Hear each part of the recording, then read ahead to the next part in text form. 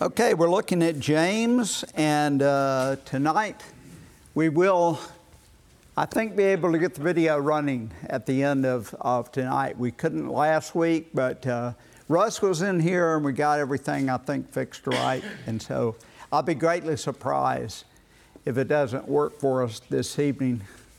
But first, let's go to James 1 and the approach that we've been taking as we look at James and his wisdom for our lives is looking at it in the way that, in fact, this video, which is about kind of the structure and how James fits together, suggests, and that many students of James suggest, and that is that chapter 1 is somewhat of a rough index of subjects that are treated in somewhat more detail in chapters 2 through 5. And it's a very short little book.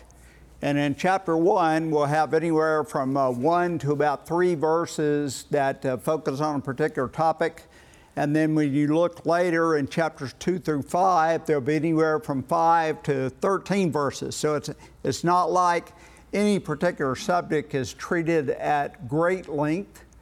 And it doesn't seem like the book is tightly constructed with some mysterious way of putting it together that we're supposed to understand. But it does seem, in a broad sense, that chapter 1 introduces a lot of themes that are picked up in the rest of the book. We have covered the first part of chapter 1 down through verse 11. And through that, we have jumped over and covered a good deal of chapter 5.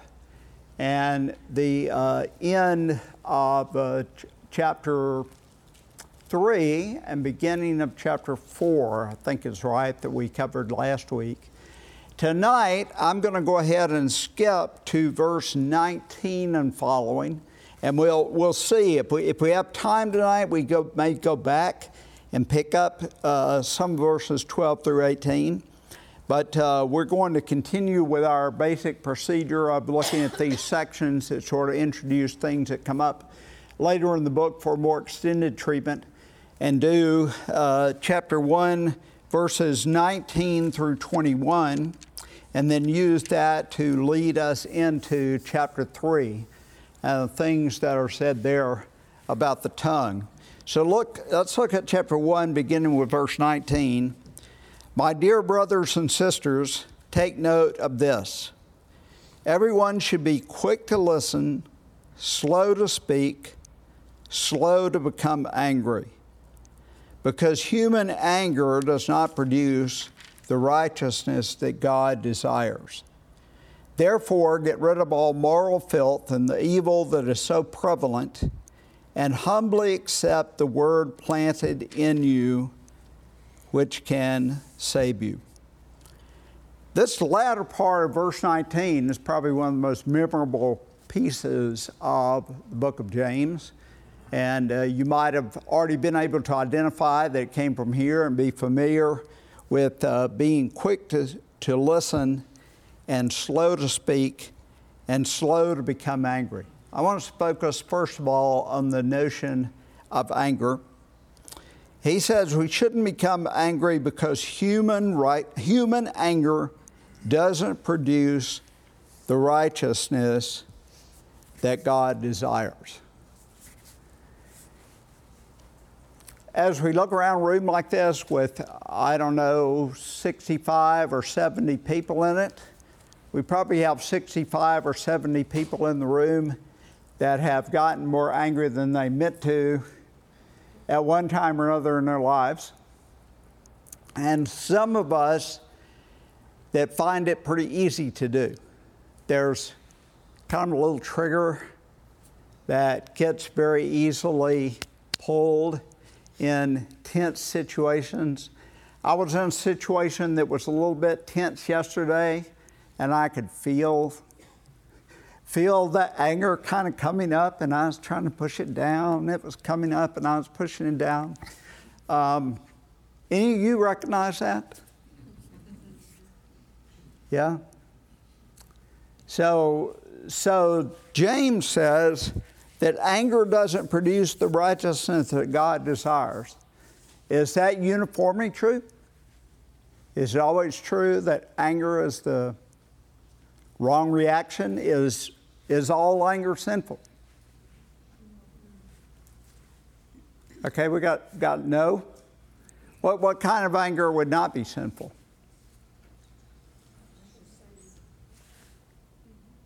What?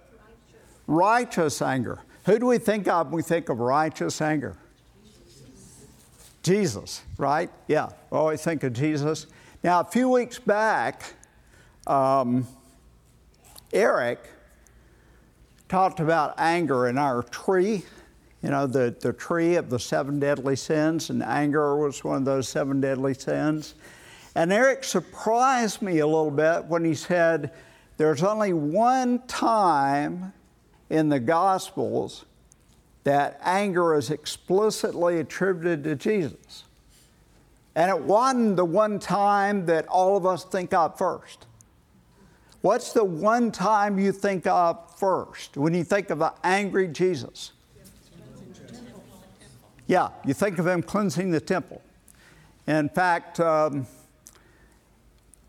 was not in the room when this happened. Somebody in this room might have been there, but back at the old Highland Street, 25 years ago or so, we did a vacation Bible school that was based on different events in the life of Jesus, and we did it in separate rooms. Like you go into this room and you'd see this scene from the life of Jesus, and you go into this room and you'd see another one, this room and see another one. And one of them was the cleansing of the temple. And so we had a guy acting as Jesus going in for the cleansing of the temple. And I understand that it was really exciting when the room was full of 3-year-olds. He went in there and turned tables over and shouted and whipped his cord around. The 3-year-olds all started crying. So they're going to be able to remember really well that Jesus got angry. So there's not, in that text, it doesn't say that Jesus got angry, but he sure does look angry to me. And he looks angry apparently to the majority of us. When somebody is thrashing around with a whip, they're turning over tables, they're cutting animals loose and letting them run around, and saying that this was to be a house of prayer for the nations, but you made it a den of robbers, that sounds angry. And it's what most of us would give as the definition of righteous anger. So, do you ever feel righteous anger? So most of the time, what we feel is not righteous anger. Most of the time, we feel something else, something that comes from our own pride and not from conviction that God's will is being thwarted here, and we can somehow do something to change that. I mean, what would be the right kind of motivations for righteous anger? I suspect most of us would, if we thought about it for a while, we'd say, well, yeah, I have felt righteous anger. And we could point to at least a few times. Yeah, Ephesians 4:26, if you want to turn there. In your anger, do not sin. Do not let the sun go down while you are still angry. And do not give the devil a foothold. So he seems to be thinking there of an anger that could turn into sin. But is it sin? And maybe when you first feel that kind of swelling up, you hopefully push it back down. It's kind of like temptation, but not temptation that's been given into. But righteous anger, I think, would be injustice, I think, was something you mentioned. Yeah. That if you feel anger over the way someone else is being treated, righteous anger could perhaps be focused on injustice towards you, but fundamentally not. It's fundamentally focused on injustice towards someone else. And all of us have surely felt some when someone close to us experienced a great injustice or was terribly mistreated, and we felt an anger that we might describe as a righteous anger. I think that's an excellent point. In fact, one of the things I was thinking about moving to is how do we deal with anger? Whatever the source of the anger to begin with, whether it's a righteous anger toward injustice committed toward somebody else, or whether it's an anger that comes from pride. Our pride is hurt, our feelings are hurt, and we want to strike back. How do we deal with not letting it fester into a sinful act? There's not, as I can see, in terms of just anger per se, there is about sin in general in many ways, but in terms of the main verses in the New Testament, at least, that deal with anger, this passage, Ephesians 4:26, the demonstration of Jesus' anger in the cleansing of the temple, and the other one where he's specifically said to be angry is when a man comes to him with a withered hand in the synagogue in Mark chapter 3 and verse 5. But then there's also the little section in the Sermon on the Mount. So turn over to Matthew chapter 5.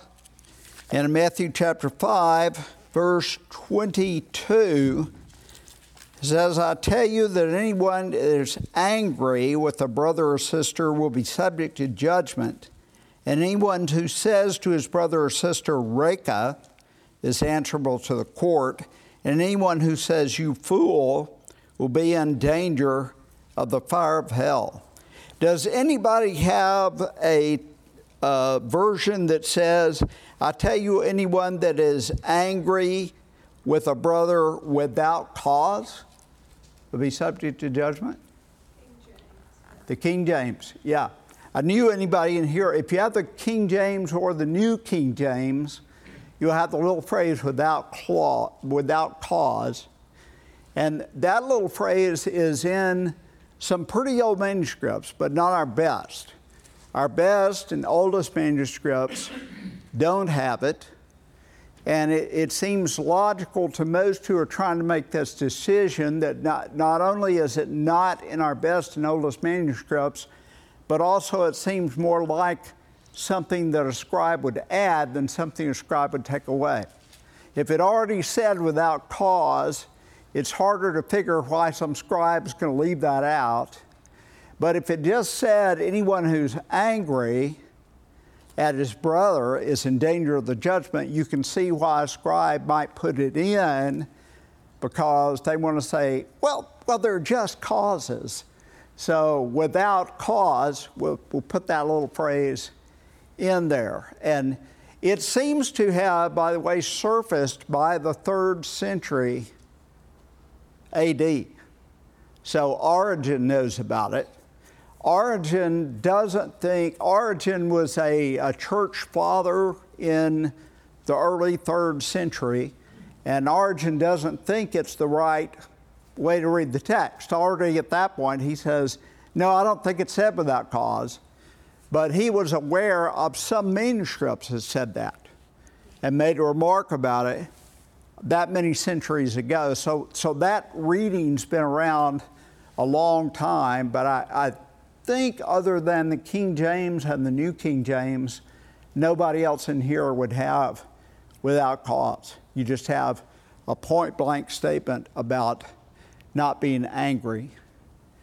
So these are the main passages about anger. There are obviously passages about the wrath of God that would be about His anger, but about human anger, it's a couple of times when Jesus, the Son of God, expresses anger, and then this statement in Matthew 5 where he talks about it, over in Ephesians 4 where Paul talks about it, and then here in our passage.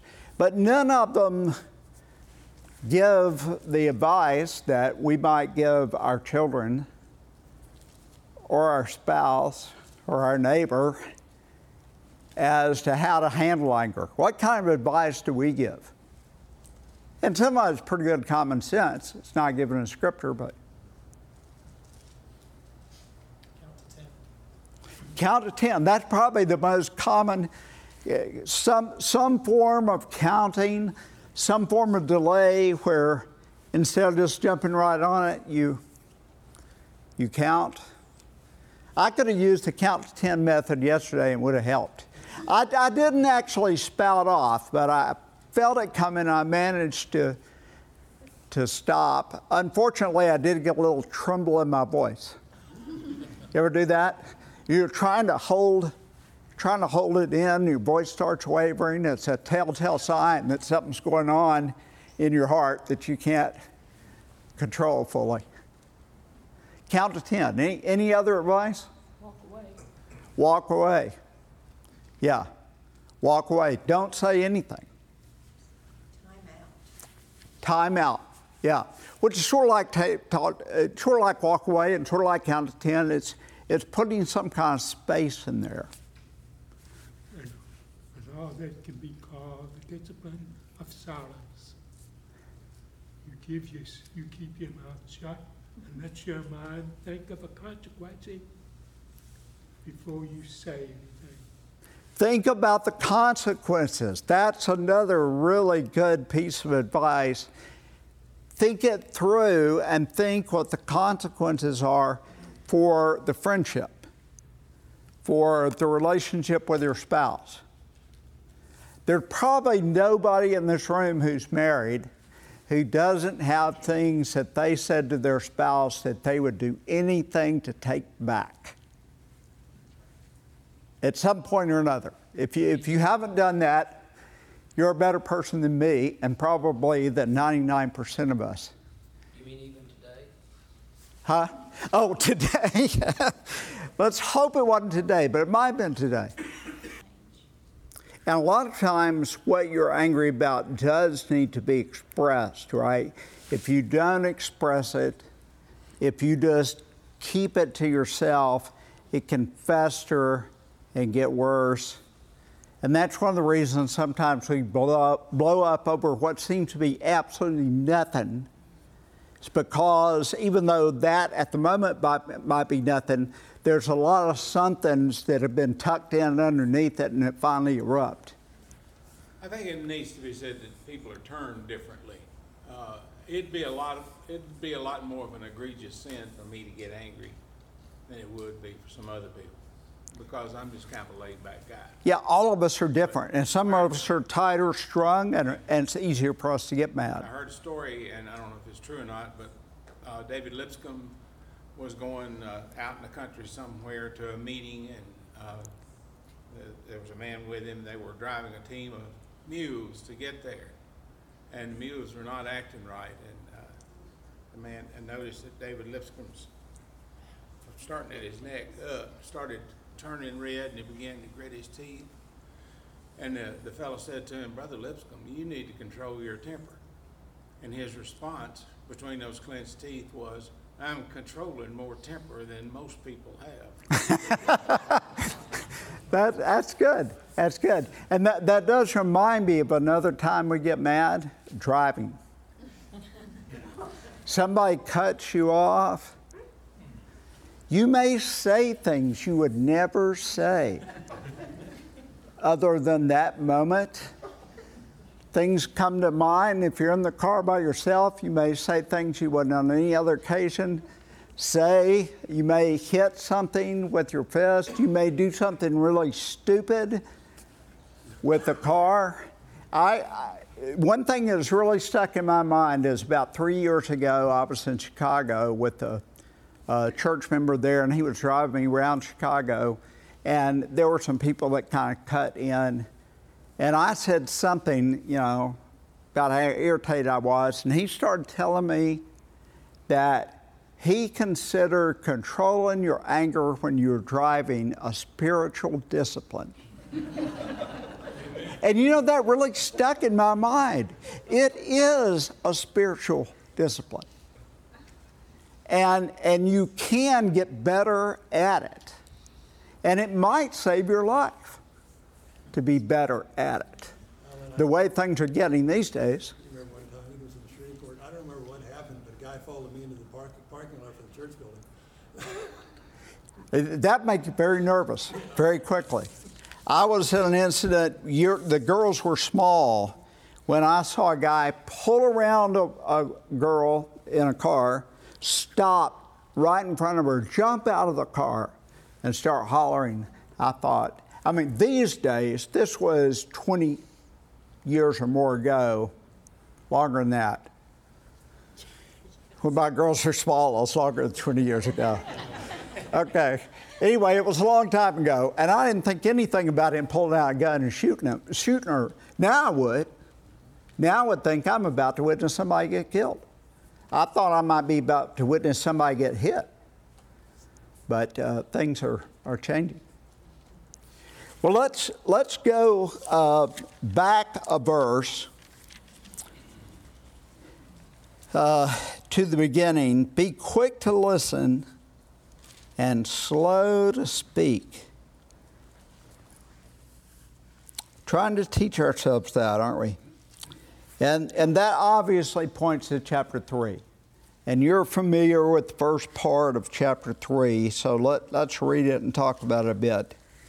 Let's skip the first verse, because I don't want to talk about it. We all stumble in many ways. Anyone who is never at fault in what they say is perfect, able to keep their whole body in check. We put bits into, he uses all these examples of how something really little can have a lot of influence. We put bits in the mouths of horses to make them obey us, and we can turn the whole animal. Or take ships as an example. Although they are so large and are driven by strong winds, back in the day when they used sails, they are steered by a very small rudder wherever the pilot wants to go. Likewise, the tongue is a small part of the body, but it makes great boast. Consider what a great forest is set on fire by a small spark. Again, an illustration of something very little that has a tremendous impact. And this impact, unlike the rudder or the bit, is a negative impact because it's setting it on fire and destroying stuff. The tongue also is a fire, a world of evil among the parts of the body. It corrupts the whole body, sets the whole course of one's life on fire, and is itself set on fire by hell. That's about as negative a statement as you can get about the tongue. All kinds of animals, birds, reptiles, and sea creatures are being tamed and have been tamed by mankind, but no human being can tame the tongue. It's a restless evil full of deadly poison. There's probably the other most negative verse about the tongue. With the tongue we praise our Lord and Father, and with it we curse human beings who have been made in God's likeness. Out of the same mouth come praise and cursing. My brothers and sisters, this should not be. Can both fresh water and salt water flow from the same spring? My brothers and sisters, can a fig tree bear olives or a grapevine bear figs? Neither can a salt spring produce fresh water. So he's talking about all these inconsistent things that in nature actually couldn't happen. Fresh and salt water flow from the same spring. A fig tree bear olives, a grapevine bear figs. A salt spring produce fresh water. But the tongue, it produces praises and curses. Praises God, curses human beings, makes a mess out of things. And so he says that if you can control your tongue, you can control everything. That's pretty strong. But again, we've all had trouble with it. We've all had trouble with this thing. We ought to keep it in the cage more often. Put that cage on there and not let it go. Whether in anger or other kinds of statements that we make. What do you think about this passage about the tongue?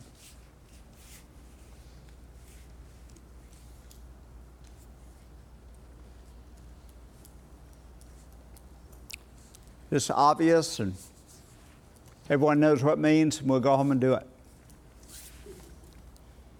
Some of the advice we've already talked about would work. Is helpful. Count, time out, walk away. Other thoughts about how to control. And Freddie, the same thing about anger would be true about tongues, right? Yes. You do talk a pretty good bit. Oh, You and I both do. I'm not accusing you of anything I don't do. You and I talk more. I can go around the room and pick some people that don't talk much. And there are some of us that talk a lot. Jay talks a lot. Those of us that talk a lot, we have more trouble controlling, not messing up, right? I wouldn't think it's a sin in itself, as when Paul says, be angry but sin not, and don't let the sun go down on your anger. It's kind of like he's talking about an anger that, and it's kind of like, in my mind, it's like talking about temptation or lust. There's a certain initial impetus that you maybe can't do anything about that comes into your mind, but then you can let that fester or not let fester. You can focus more or focus less. You can go ahead down that thought path, or you can pull off of that thought path and start trying to fill your mind with other things or asking God to help you with that. And it does seem to me that anger in itself could become sinful, and that it can lead to not just an act like taking a baseball bat and hitting somebody, but to words that should never have been spoken. I mean, I know you would obviously acknowledge that. There are different ways that that anger could sort of fester into sin, but I would agree with you that the initial impulse may be kind of unavoidable and just a part of being a human being. I mean, I'll ask a question that maybe get some of you upset. Did Jesus ever have what could have been an inappropriate anger thought, but then he curbed it?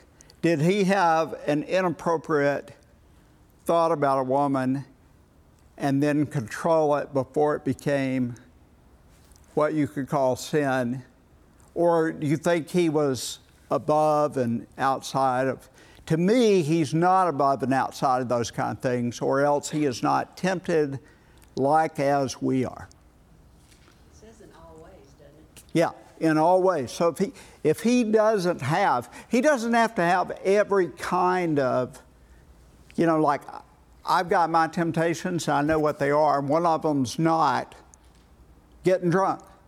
It has no appeal to me. Other people it would have a lot of appeal to. Some people, we have different temptations, but he's got to have at least the variety of human experience and the possibility of his gut nudging him into something that then we don't always know where the line is, but he is able to keep back from the line of going too far. And if I asked you to raise your hand if you knew somebody, if there was somebody in your life or in your family who never says, I'm sorry, I think we'd get 100% of the hands. And that's really stupid. You don't want to be a person like that, who is a person who never says they're sorry. So there's another recommendation we hadn't heard yet. Carry a tongue depressor. Just in your pocket. Mary says it doesn't always work. He wasn't telling her the truth. There's something about truth in the Bible. Yes, there is. Psalm 37. So if you didn't pick up on all of that, and this coming Sunday morning in here at the end of service, Larry is going to lead everybody in here in repeating that passage by memory. I'm actually making a joke on enough of you don't attend this service. In this service, at the end of the service, there's about 8 to 10 verses that everybody says with Larry. Not quite that many verses, though. Not the whole of Psalm 37. Okay, we're going to look at this video, and again, as I mentioned before, just kind of hold on tight because I'll just go back here and punch it. It's going to work tonight. It's going to work. Alan, how many people would you say that were probably here tonight? I was guessing 75. How many? There were 66. That's the reason I was wondering. 66. Well, I gave it a preacher count. You can find this and outlines of all the books in Scripture at the Bible Project. I can tell you from experience, you can watch this 10 times and you'll still be picking up stuff. It's fast and furious and has a lot of stuff in it, both in the artwork and in the things that are said. So be quick to listen, slow to speak, and slow to become angry. Have a good week.